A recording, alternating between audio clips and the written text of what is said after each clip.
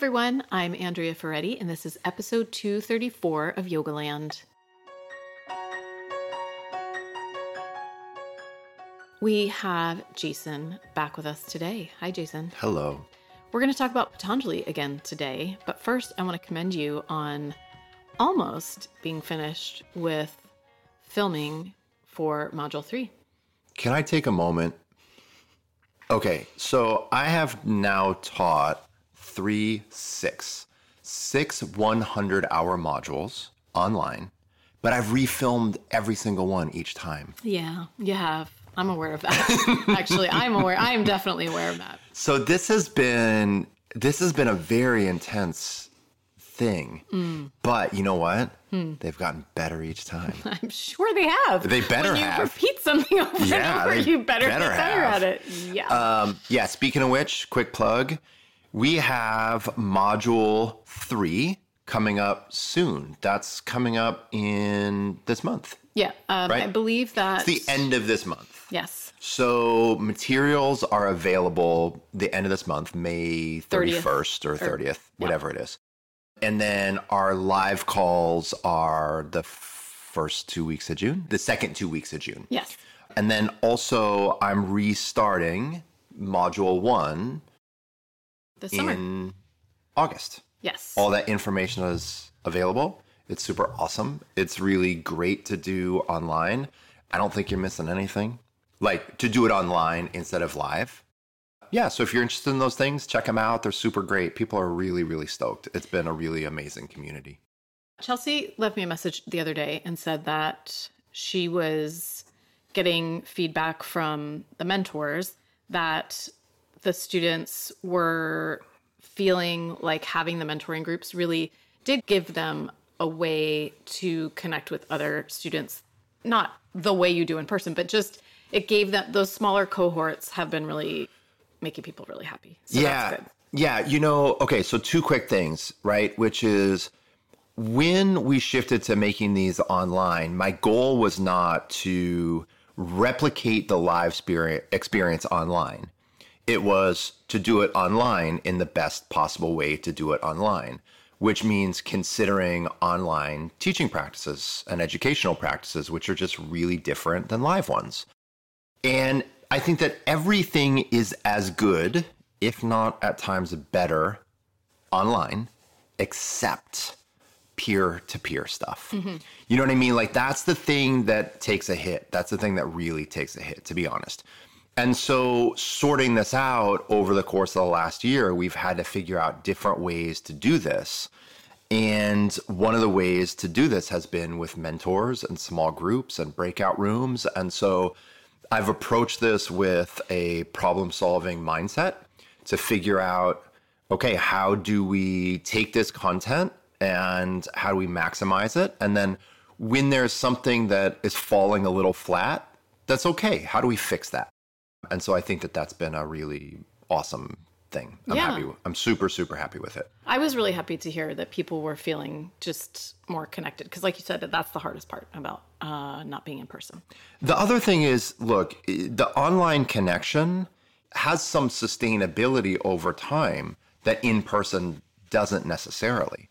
Because the thing is, for the majority of my trainings, most of the people don't live in that region. Yeah, that's true. So there's so many people that come in and we get to know each other, but for a short period of time, 12-day increments. And so doing this online, you don't have those 12-day increments, but you get to meet a community online. Yes. And then when you graduate, I have those ongoing monthly mentor calls and so forth. And one of the things that we've talked a lot about, Patanjali. Yes, let's get into that.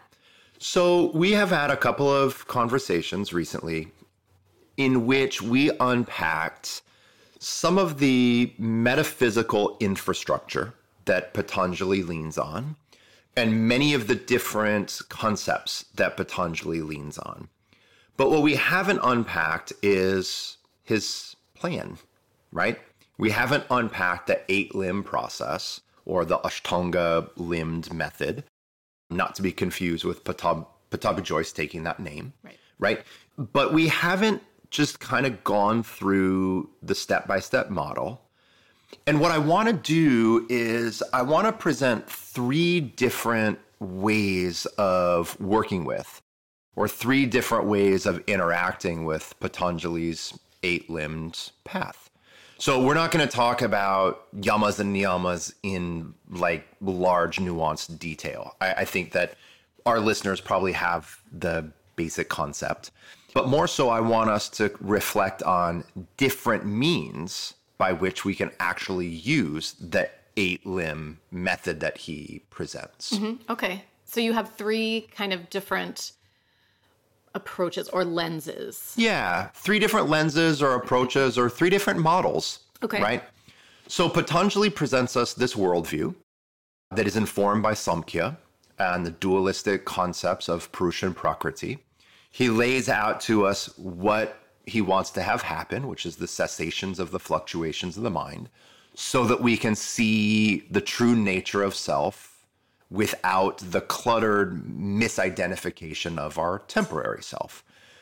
But he acknowledges that that's not easy and that we need a protocol, like we need a roadmap in order to enact that vision. So he provides us with the 8-limb model that I think pretty much everyone is familiar with. So we have the 8 limbs, just to lay them out: yamas, niyamas, asana, pranayama, pratyahara, dharana, dhyana, and samadhi. I feel like we could the make name this of our into 8 like... puppies. Darna. No, we would be. I hope we'd no be, one is offended by that. Oh my God! If you are, just find a different podcast. I know. I was actually just thinking, as you were saying that, I was going back and forth thinking like, this could be a schoolhouse rock for modern times. We the people in... Did you ever watch... You had Schoolhouse Rock in your little tiny colonial abode in Toledo, Ohio, right? Toledo. Yeah. My Spanish is really good from growing up in Toledo.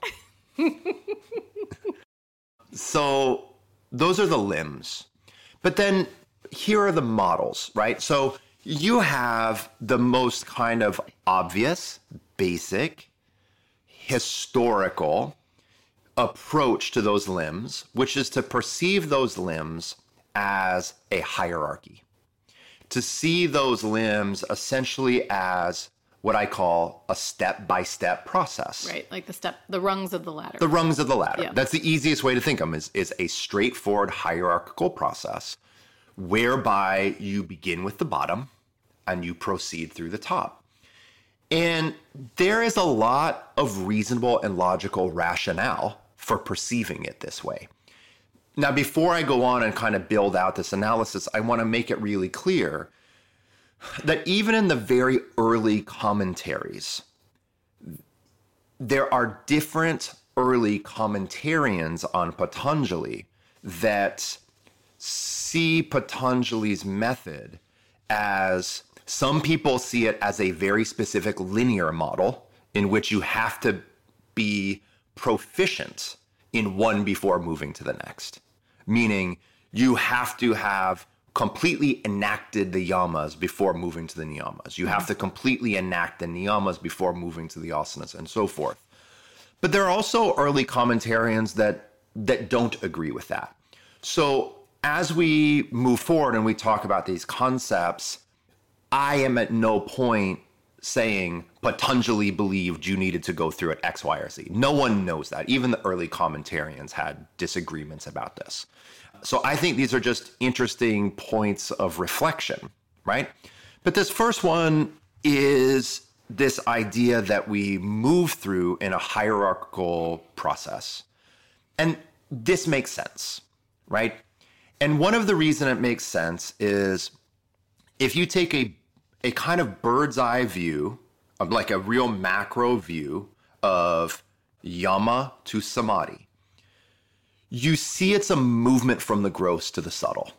You and I talk a lot about self-regulation, right? And it's easier to regulate obvious things than it is to regulate subtle things. Yes. Right? Like, it's easier to fold your clothes than enact psycho-emotional transformation.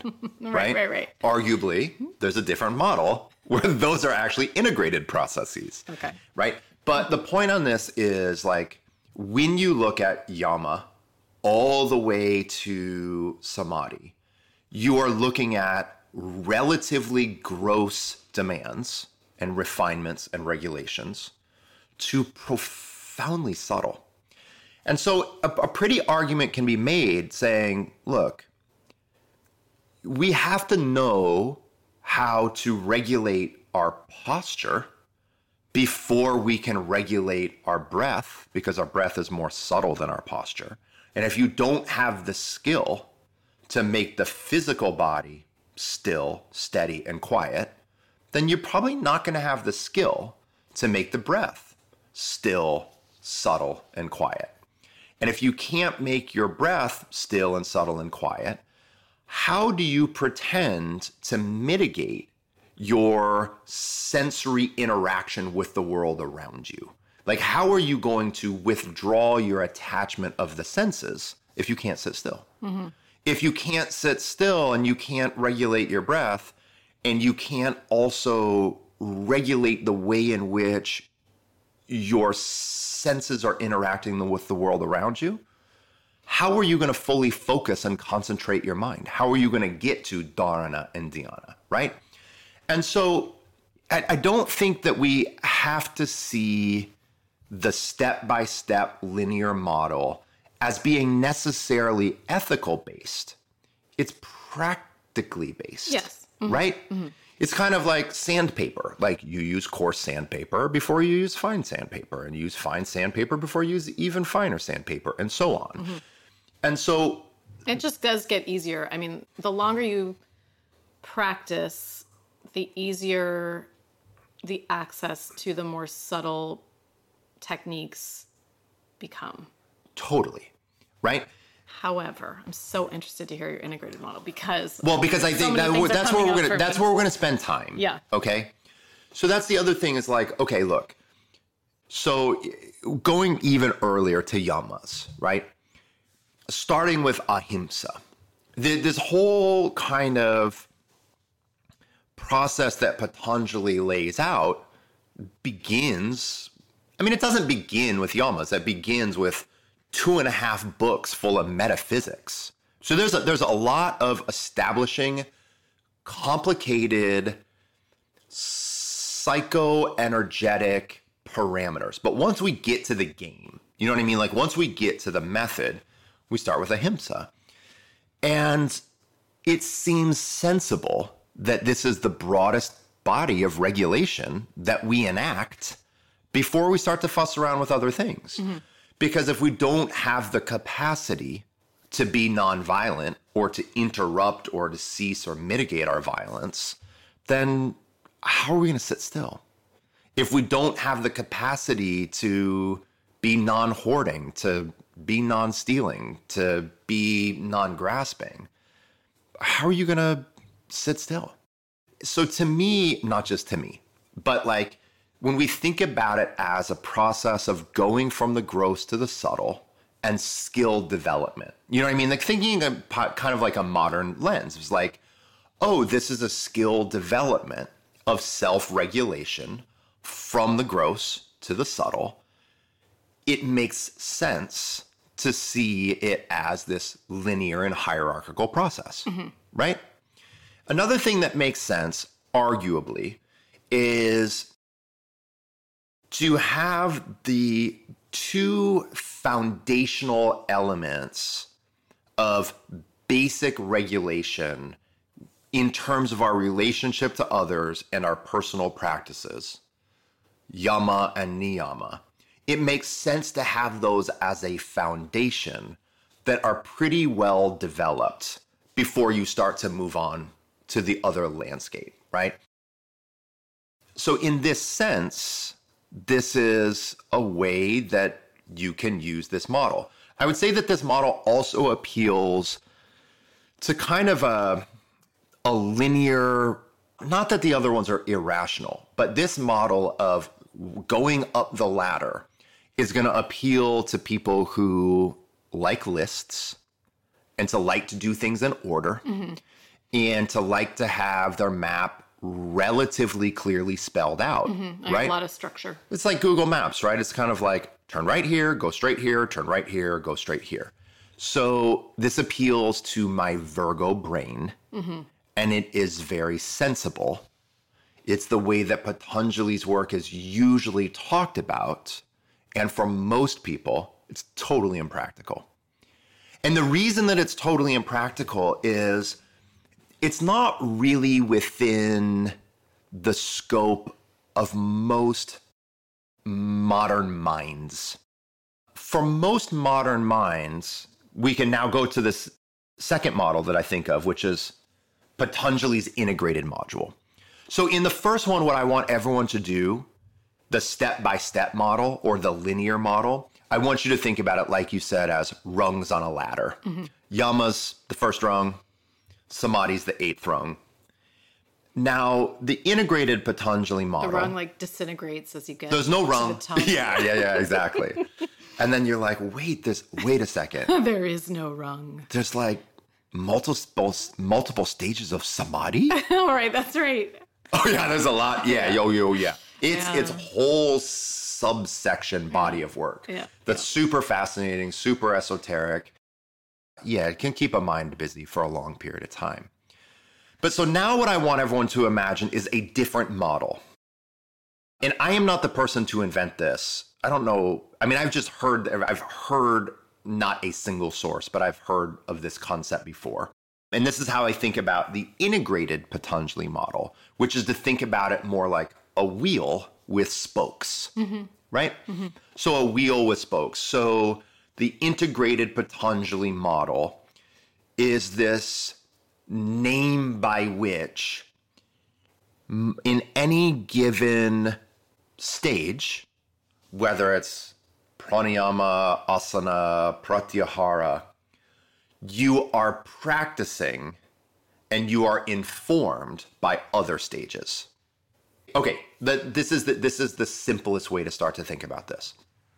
Where do most contemporary practitioners enter their yoga journey? Asana, right? So most people in contemporary practice are going to enter the Patanjali worlds in a teacher training because they started practicing yoga at a facility, a studio, and they were drawn in to asana. And asana's the 3rd floor, right? So if you think about it in terms of like the limbs, you've already skipped the first 2 limbs, right? You come into it from the 3rd floor. But does that mean that you can't go backwards and from your asana practice be exposed to yamas and niyamas and pranayama, right? So the access point that most contemporary practitioners experience Patanjali is asana and pranayama. Yeah, right? I mean, that's the thing. So asana and pranayama, those tend to be, and it makes sense, right? Because those are very, not only are those culturally popular, and not only are those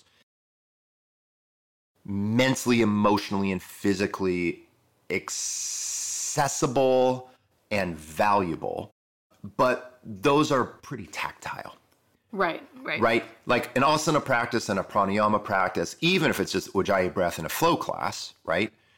That's still exposing you to a broader body of work. And so we have to accept that the vast majority of contemporary practitioners are going to enter on the 3rd and 4th floor, and they're going to get exposed down the way over time to the concepts of yamas and niyamas and some of the other elements as they proceed. Yes. I mean, if memory serves, BKS Iyengar was known for being pretty strict about when people did standalone pranayama practices and made it very clear that you had to have a certain level of asana practice to sort of quote unquote progress on to doing these standalone pranayama practices. And I think, clearly there's good reason for that. That Sure. if you're doing a really intense, consistent, certain type of pranayama practice, you have to have a very strong foundation, especially in your nervous system. However, I think for years that has made people afraid of pranayama. I've witnessed it so many times. People feeling like, can I teach, 5 minutes of Nadi Shodhana at the beginning of my class? Is that Sure. okay? And the answer is, of course, yes, it's okay. That wasn't really what he was talking about, right? Right. But if we're going to strictly interpret Patanjali's model as the rungs, and you gotta get your asana all set before you move to your pranayama, then you're not doing that. And like you said, I mean, Ujjayi is a form of pranayama. It's a breathing technique. Big time. It's an important one and a really, really therapeutic. In my feeling, it's a very therapeutic one. And it's okay for people to do it right away when they first start practicing. So that is, like you said, a really clear example. As you were talking about the rungs, I'm reading this book called Self-Reg right now by Stuart Shankar. He's a psychologist. And it's really a book that's mostly focused on how children self-regulate. Children who have difficulties with behavior really actually have difficulties with regulation. And let's face it, so many adults have difficulties with regulation as well. And he talks about the different components of the mind-body, and they're always overlapping for him. And so as you were talking about it, I was thinking about how for some people, asana, is a great doorway in, and movement and breathing comes really naturally to them. But for some people, physical exercise and movement is really challenging. And pratyahara might be an easier practice for that. It's interesting to think about. We assume that going up, like it's harder. But not everybody is that same model. Not Right. everybody is like that. Right. And we also see there are millions of people that meditate that don't have an active asana practice. Right. Yeah. But also, Patanjali wasn't really talking about asana or pranayama like B.K.S. Iyengar was talking about asana or pranayama. Like the way that we That's have true. built That's true. out asana and pranayama as Right. subfields in and of themselves Right. is probably is infinitely beyond Patanjali's original intention. But the concept is still correct, right? So let's keep building on this idea, which is if you come in via asana, if you come in via breath work, if you come in via meditation, you're not going to stop there. And the reason you're not going to stop there is because all of the dimensions of your humanness are fundamentally and inextricably related to one another. So when you come in and you go to a yoga practice, let's just kind of think about it. We'll stay in like contemporary world, right? You come into a yoga practice, you're going to do asana. When you do asana, in most situations, you're going to do some style of breath while you are doing that. While you are doing that style of breath, you are inevitably aware of the sensory input from around you, but you're doing your best to not kind of chase those senses down. I remember actually, just as a quick aside, when I used to study with Rodney in the original Piedmont Yoga Studio, I've told the story before, but it was in this like little raised courtyard, and it was directly across, it was like the windows would always be open, and the windows were maybe 15 feet away from the kitchen of a French restaurant. And at about 20 minutes into class, you would just start to smell food cooking. You'd start to smell butter and shallots frying. Oh, wow. And you'd have to deal with that. You know what I mean? And so that was always like this obvious pratyahara practice of like, okay, it's there.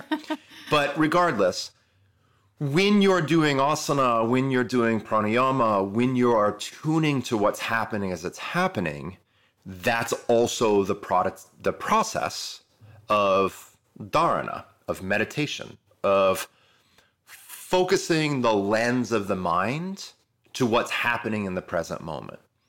At some point when we're doing our yoga practice, there is some fundamental absorption into what we're doing. So this little taste, there's this little moment of dhyana.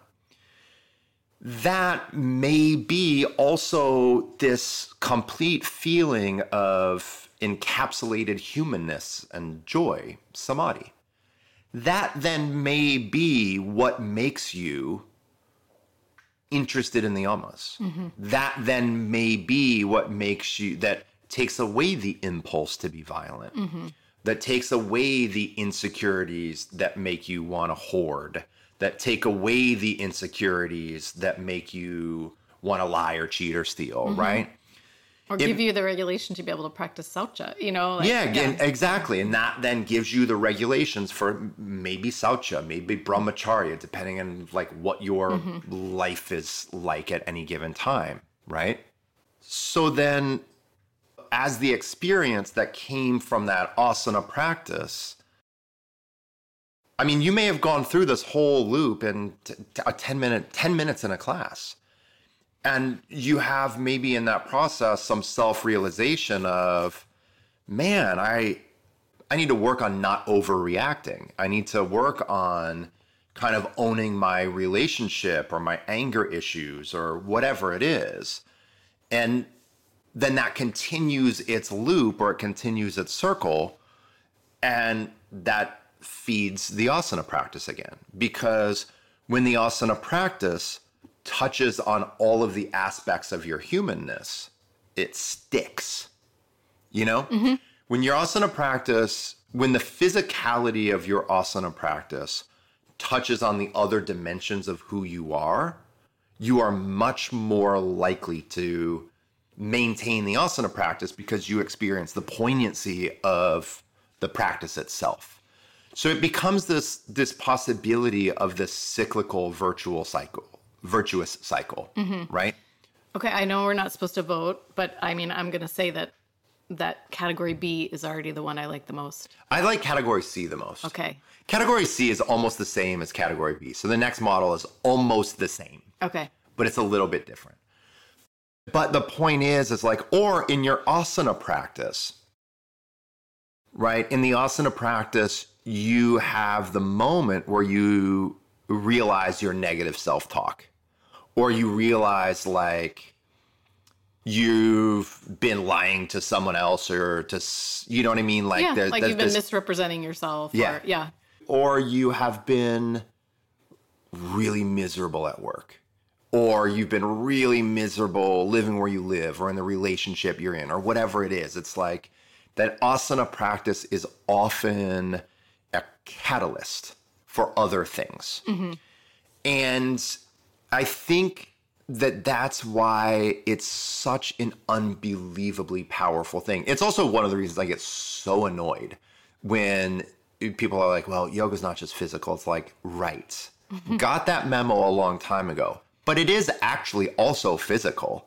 And the physicality of it is part of the impact of it. Because we are also physical. And so doing physical things inherently influences the other dimensions of ourselves. Like you would actually have to not believe in yoga to believe that you could just do physical yoga. Do you know what I mean?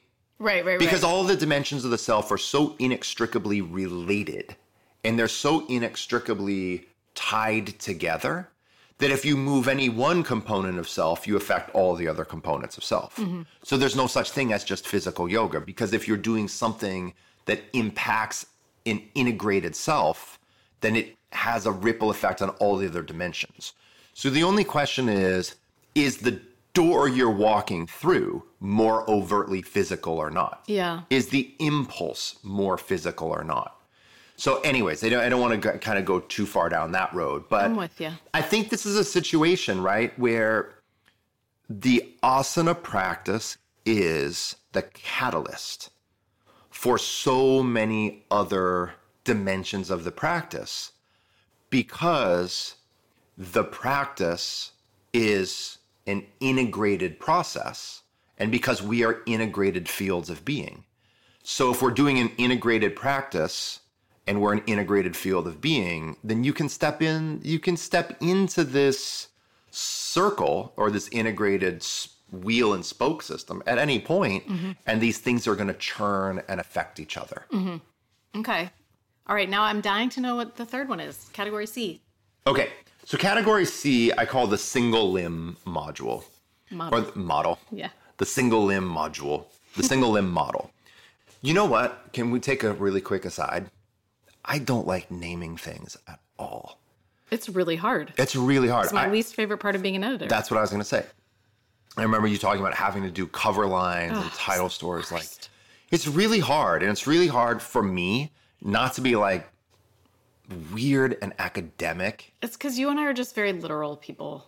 We're not like fanciful, fantastical beings. I'm a fanciful, fantastical being. Full Light and glitter.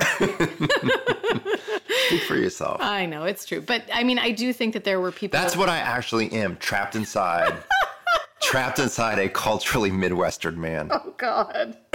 No, I am not. I don't want to unpack that right now. No, you don't. I'm not at all, by the way. This morning on Glow, I taught I don't know if you were here when I think you left. So it was a 45-minute energy boost flow. And I was like, man, I haven't had energy for the last 10 years. I don't know. Yeah. I said, I haven't had any energy for the last 10 years. I don't know how I'm going to create it in 45 minutes. You're like, how did I get picked for this one? Yeah, exactly. Not it. Did I not have editorial oversight over my content anymore? No, you know what happens is I teach so many classes now. When I get the like selections, I'm just like, yeah, I got it. I'll teach whatever. No, it would not. But I'm pretty good at rationalizing. So I think it was a good class. Look at Ginger right now. So I think it was a good class, and it was, you know what it was like? Pretty much all of my other classes. Just fantastic. Fantastical and glitter filled. Okay, so now, here we go. Model 3, single limb model. So this is where you think about any one limb, and it is informed, and it informs the other limbs. Okay? So let's think about this. So that other model, it was like, it was a circle. Yes. Right? Where things had this... Are we going to put this on the website? We can. Yeah. Okay. Things had this perpetual continuity to them. Okay. Right? Now, this one's a little different because you can kind of place any one limb at the center. Okay? So let's do it with a couple of different limbs, but let's start with asana. Okay. Okay? So imagine you have asana in the center, and then you have the 7 other limbs surrounding it. Okay. And each limb informs asana. Interesting. Each limb informs the way you do asana. I'm liking this. Yeah, me too. Yeah. Each limb Look, I like myself. informs the way you do asana. And your asana is an opportunity to practice that limb. So it goes both ways, right? Like that. So, and here, this is kind of one that, like pretty frequently, I think, like asana, I think is a place where this concept of what I'm speaking to is actually talked about all the time, just not as overtly as I'm speaking to it, right? Because think about asana as the environment, not the end goal in and of itself. The asana is the environment where you actually practice nonviolence. You actually practice truthfulness. You actually practice energy conservation and direction. You actually practice cleanliness. You actually practice self-study. So in your asana practice, you are practicing the attributes that are encompassed in the yamas and the niyamas. Also, the yamas and the niyamas are giving you information about how to do your asana practice. So we know Patanjali didn't give us much information about asana, right? The information he did give us about having the dual qualities of steadiness and firmness is pretty good. You know, like if you're going to give like one little tidbit about an asana and saying it has the dual qualities of effort and relaxation, that's pretty succinct and good. But I think all of us can step back and identify with, okay, maybe our asana should be informed by first doing no harm to ourselves. It should be informed by satya, being honest and truthful and responsive to the body that we actually have in this moment. Non-hoarding. So for example, hey, right now I'm doing a preparation for a handstand while someone else is like handstand, balance, middle of the room, and a bunch of variations. But I am not them. I don't get to do their pose. That's their body. That's their experience. That's their karma. I know nothing about. I don't own that, and I don't need to compete with that. So this practice like of... when you get graspy in a pose. When you're yourself, a parigraha, anyway. asteya, you know, of having this sense of yamas and niyamas are the way in which you govern how you're doing your posture. Right. There are ways that are giving you the parameters of how to conduct yourself in any given pose, right? Yes. Think about this another way, which is asana is also then the environment in which we're practicing pranayama, right? So asana is the place, Right. not only that you're practicing and being informed by yamas and niyamas, but asana is the place that most of us do our breath work. And can you flip it? Can you like talk me through how you approach the yamas in the center or pratyahara in the center? Okay. Then let's get through asana a little bit more because it's more overt, right? It's not more overt. They're all equally overt. This is just the easiest one. I always think in my asana practice, it's not just where I breathe, but it's informed by how I breathe. Meaning, if in my asana practice, I'm going really, really far and I'm working really intense, but I'm working at such a threshold that my breath is struggling, it's a bad pose. It's not a good pose because there isn't the back and forth exchange. That's where I want us to see this is it's actually a back and forth exchange. So whatever is at the center, asana, is informed by the other limbs, right? But actually that asana informs that limb slightly. So another example, just asana at the center, and then you choose one and we'll put it at the center. Okay. Just don't choose samadhi. Because I always feel like if I talk about samadhi, I always feel like I'm back in my, I always feel like I'm back in philosophy grad school. Yeah. And I just want to quit. I just want to stop again. I already quit that a long time ago. It's more for you guys to talk about in training. It's for this format. That's not even something to talk about in training. It's just yoga philosophy is practical and embedded in our physicality. It's not an intellectual rumination. So anyways, point being, meditation. Okay. Dharana, right? So we think about asana and dharana, or asana and dhyana.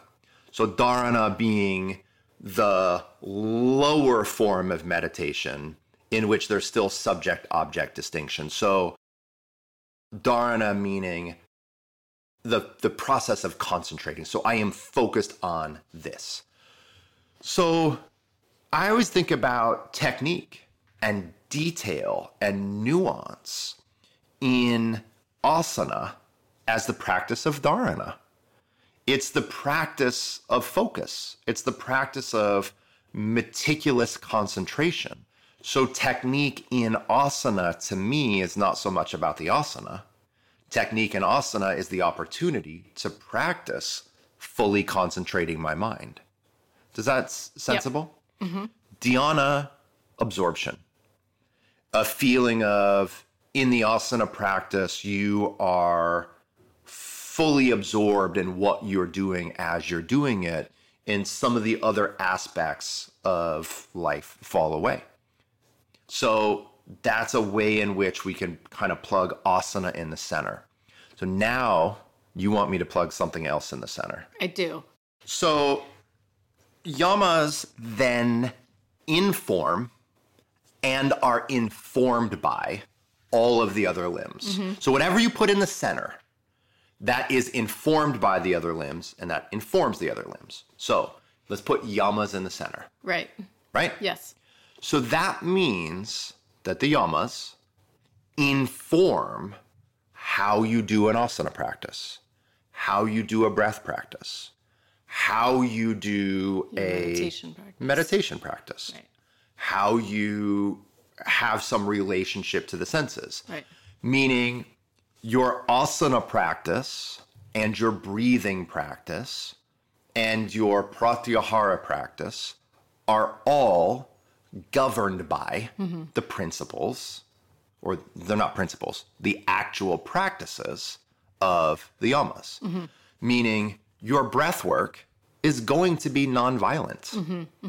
Your breath work is going to be non-greedy. Your breath work is going to be non-hoarding and so on, right? Similarly, your meditation is going to, I mean, everyone's gonna be like, of course meditation is not violent, but your meditation is going to be governed by you not trying to impress yourself or someone else at your unbelievable piety in how long or how deep or how profound or how abnormal or how exotic your meditations are. So when yama's at the center, or when you put niyamas at the center, right? Especially thinking about a niyama self-study, right? So when niyamas are at the center, self-study, you kind of say to yourself, oh, well, the reason I'm doing an asana practice right now is to reflect on myself, to get to know myself. Right.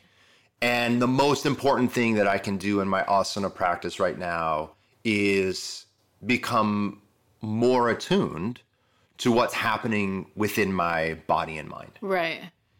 What I'm doing right now in my breathing practice, right? If my breathing practice is informed by the practice of self-study, then my breathing practice is just a way where I'm getting to know my breath pattern. I'm getting to know, how do I feel when I retain my inhalation? How do I feel when I retain my exhalation? Do I inhale more easily on my left side? Do I inhale more easily on my right side? What happens to my body and mind when my breath is smooth and well integrated? What happens to my body and mind when my breath is kind of chunked up, right? Yeah. So another thing, right? It's another simple thing, self-study, meditation, right? So what's guiding in this light, our meditation, is getting to know ourselves, right? Right. So our meditation is then grounded in the process of getting to know ourselves. Or you could put another niyama in the center of all those things, Ishvara Pranidhana. There's a lot of different ways that we can cut that up, but Ishvara Pranidhana, the practice of surrendering to something that is bigger than ourselves. Can that inform the way we meditate? Can that inform the way that we do an asana practice? Surrendering to the reality that there are some things bigger than ourselves, can that help us stop lying and cheating and stealing? You know what I mean?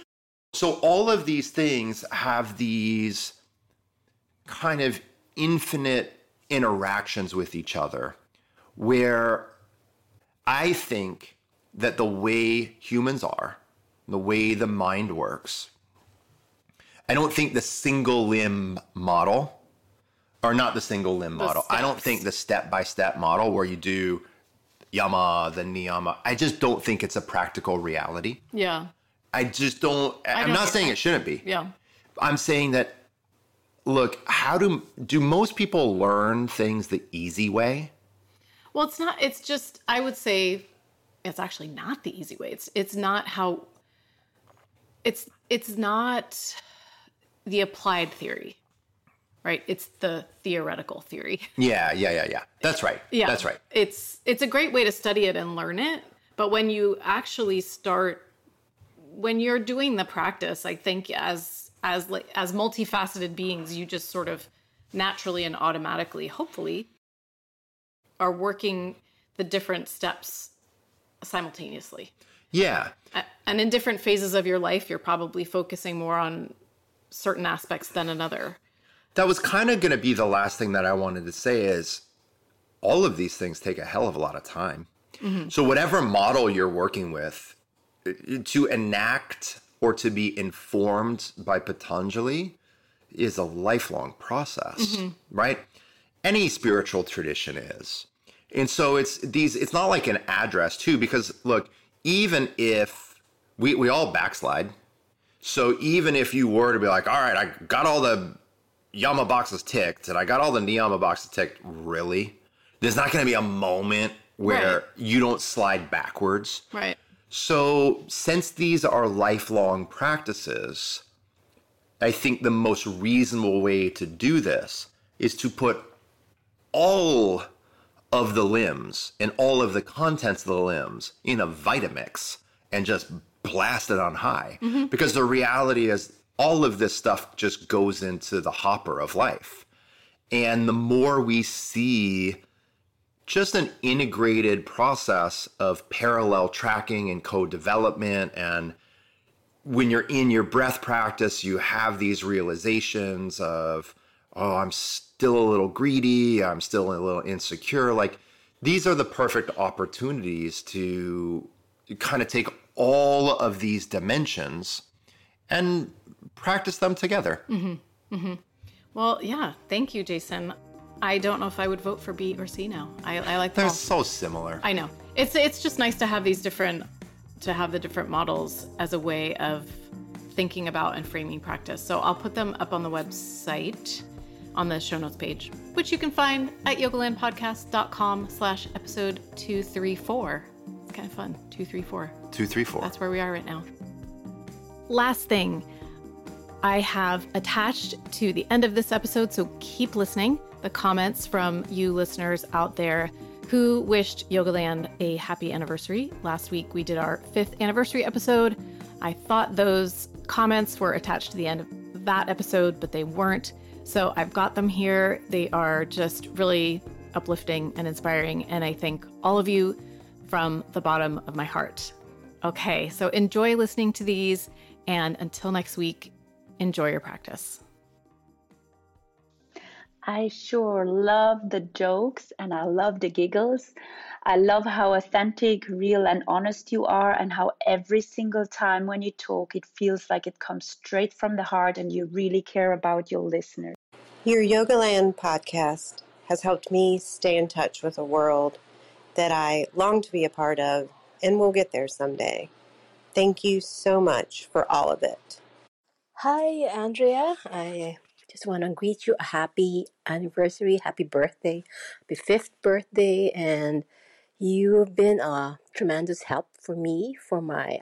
I've only been a yoga teacher for 2 years now, and English isn't my first language, obviously, but you and Jason are a huge inspiration to me in my yoga practice, in my teaching, and even my life. Thank you so much for everything, and more power.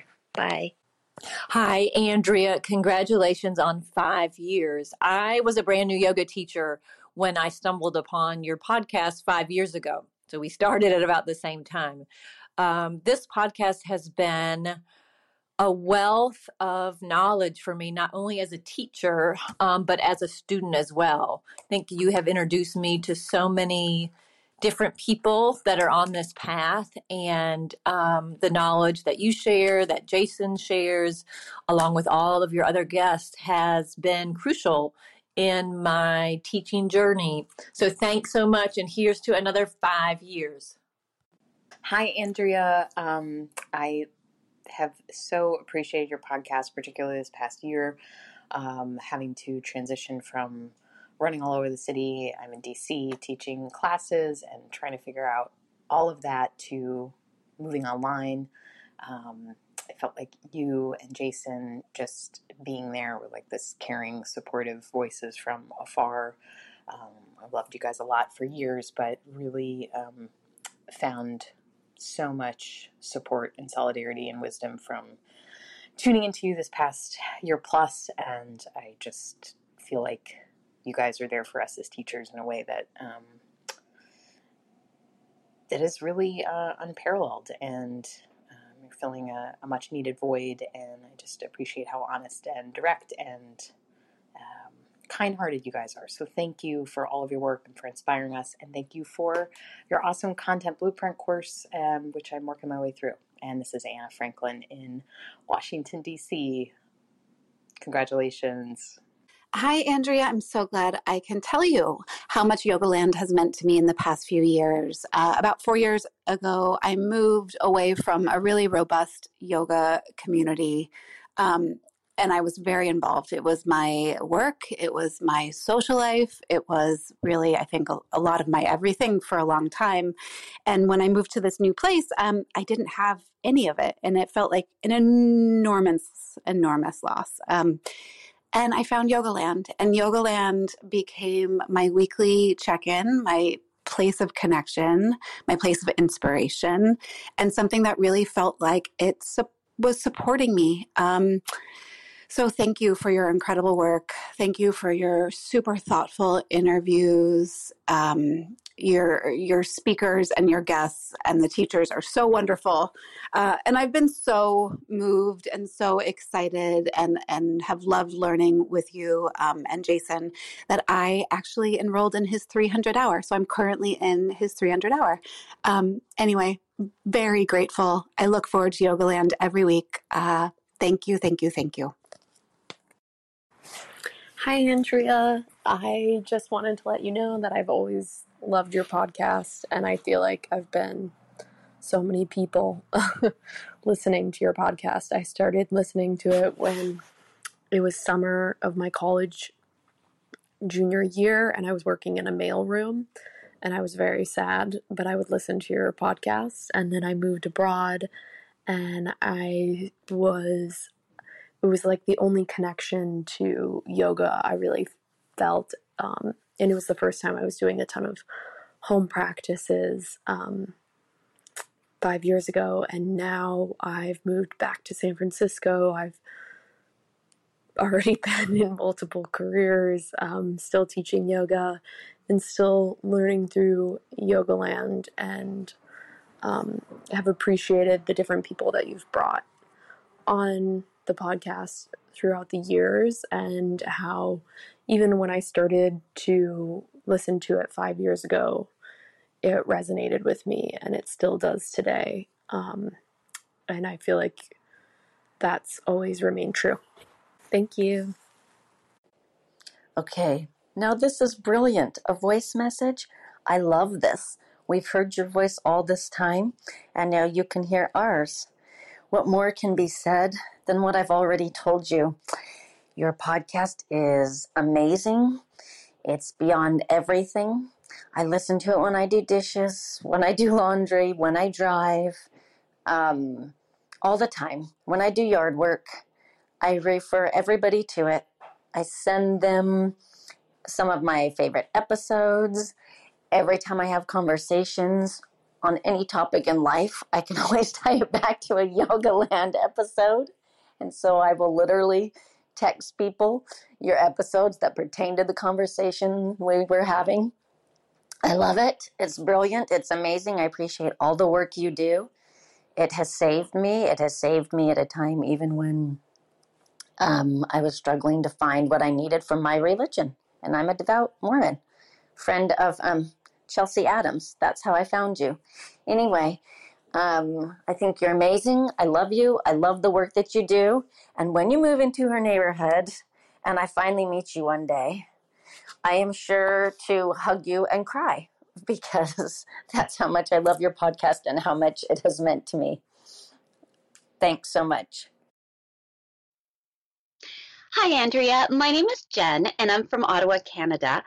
I absolutely love Yogaland. I discovered it about a year ago when the pandemic hit, and I started going on these lunchtime yoga-related podcast walks. And I've dabbled in a few other podcasts, but yours is the one that I repeatedly go back to. I always feel so informed and engaged and enthusiastic about yoga while listening to your episodes. And I come home and want to share all the information with my husband and my child. And what makes your podcast really stand out, I believe, is your honest and personal conversations that have such natural flow, and your thoughtful and in-depth questions, and the immense respect that you have for your guests really shine through your conversations. And finally, you have such a welcoming, warm, and friendly vibe and a beautiful voice, and I just want to hang out with you. So thank you for sharing your talent with us in such a meaningful and impactful and generous way. Hi, Andrea. My name is Mary. I'm so excited. Yogaland has hit 5 years. So I've been listening from the very beginning. I've never missed an episode. I started listening before I was a yoga teacher. I am a yoga teacher now, but I knew I wanted to be one. I didn't receive my certificate until about 2 years after the podcast started, so I'd been listening for a while. And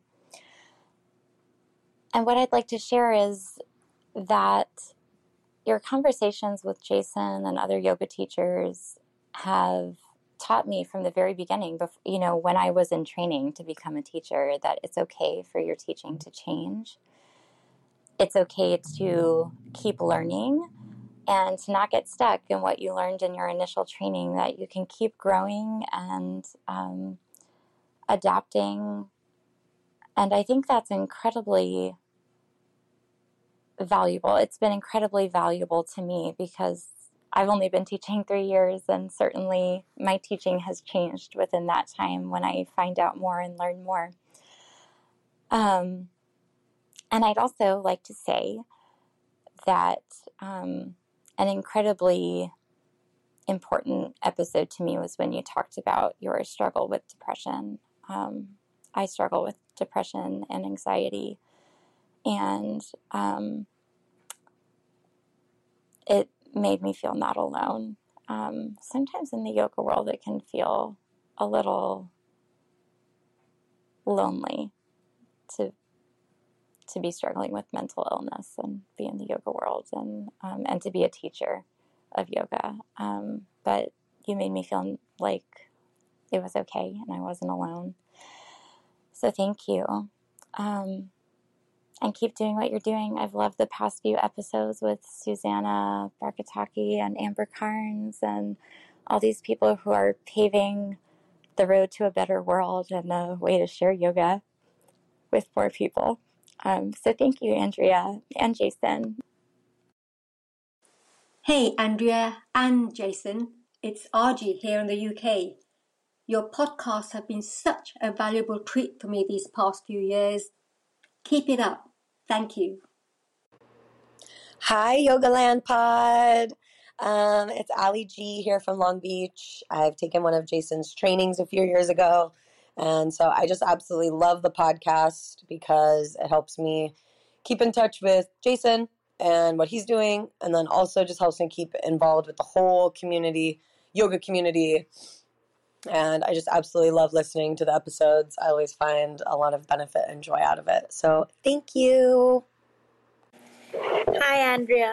I'm Nika from Manila, Philippines, and I've been listening to your podcast since you started, and I really super enjoy listening to your all the episodes. And what I really enjoy the most is your conversations with Jason when you guys talk about I guess asanas. I'm a teacher here in Manila, and it helps to hear how you and Jason break things down so practically, and it's so you guys are so real and authentic, and it feels like I'm just listening to two friends talking. Sometimes I feel like I'm with you and laughing with you. So thank you for creating this, and more power to you. Hi, Andrea. This is Bryony. I just want to say thank you so much for Yogaland. It has been a forum, a place where you can find out everything you ever wanted to know, but we're too afraid to ask. You keep it real. The yoga world has changed so much over the last 20 years, and you enable students to understand that your yoga practice doesn't have to be perfect, that yoga teachers get injured, that yoga teachers, the best in the world, are just like normal people. And for that, I am eternally grateful. Thank you so much. Happy anniversary, Yogaland. I cannot tell you how much you mean to me. That sounds a little bit crazy, but you do. I started listening to you 2 years ago when I got my certification. One of my teacher trainers told me about your podcast, and I can't even believe how much I've learned, and especially during the pandemic. I love Yogaland so much that I almost wrote a song parody and recorded it. But I thought maybe Jason would hate that. But Andrea, I think you would love it. So if that's something you want, let me know and I'll get right on it. But suffice it to say, my husband is sick of hearing me talk about Yogaland. I talk about it constantly. Thank you, you guys, and keep going. Hi, Andrea. My name is Jessica, and I am a yoga practitioner and teacher. I live in Williamsburg, Virginia, and I initially found your podcast about 2 years ago, and I immediately asked myself how I had been missing it for so long. So after I found it, I spent a lot of time going back through the archives and listening to all the wonderful content that you've created. I learned so much from you and your guests and from Jason. My favorite episode is the one that you did when you interviewed Mati Ezraty. I have listened to that at least 3 times, and each time I learned something new. It was just a wonderful interview. So after, learning more about you and learning so much from Jason, that sealed it in my mind that I really wanted to do Jason's 300 hour. So I did 2 modules online with him last year and just did my final one earlier this month. So I'm officially finished, and have to say it has revolutionized my practice and my practice of teaching. So thank you both so much. I've learned so much and I am so grateful. So keep doing what you're doing. You guys are a power couple in the yoga world. So thank you. Hey, Andrea, congratulations on the milestone for Yogaland. It's such a great show. I have to say one of the ones that really sticks out for me is the interview with Mati Ezraty. I really loved it at the time. I have been lucky enough to study and practice with her and knew I would go back to it many times and have. And since we sadly lost Mati, it just feels like such a special thing to have, and to have captured her essence in the way that you did was just special. So thank you. I appreciate it and appreciate all you have done for the yoga community. I was lucky enough to discover Yogaland podcast just a couple months into its production and listened religiously for a really long time. I had just opened a yoga studio on April 1st of 2016, and it was an intense adventure. I only had a couple years of part-time yoga teaching experience, and now running a studio and then overtime teaching up to 18 classes a week at different times. Yogaland helped keep me inspired and connected in a world that was otherwise pretty stressful and a little alienating. Being a business owner with a startup is pretty intense. our community grew, and my position at the studio changed over the years. And after about 4 years, I did stop listening as religiously because I went in some other directions. But I still binge on it every once in a while. And I do stay caught up on all the episodes. And I continue to find so much value and community in Yogaland podcast. It just has been there for me throughout a lot.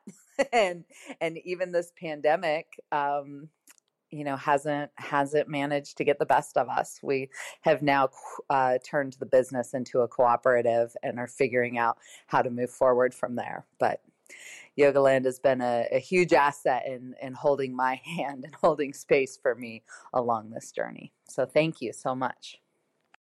Hi, Andrea. My name is Meg, and I started listening to the podcast shortly after my daughter was born. And she's now 5 years old. So I think I started listening early on when you started recording, and I would listen to your podcast while I was jogging and pushing her in a jogging stroller. And I've never been a runner, but she was contained and safe, and it gave me a chance to make me feel kind of connected to yoga while I was running, which was the only way that I could contain my daughter and exercise at the same time. Anyway, I've always enjoyed listening to your podcast since, and related to you kind of as a mother and as a yogi. And I just have learned so much from all the interviews that you do. I think that I've almost listened to every episode. And thank you so much for continuing to put such great, amazing content out there for all of us, and for helping us learn and taking us on your journey and your explorations. Thank you. Thank you. Thank you.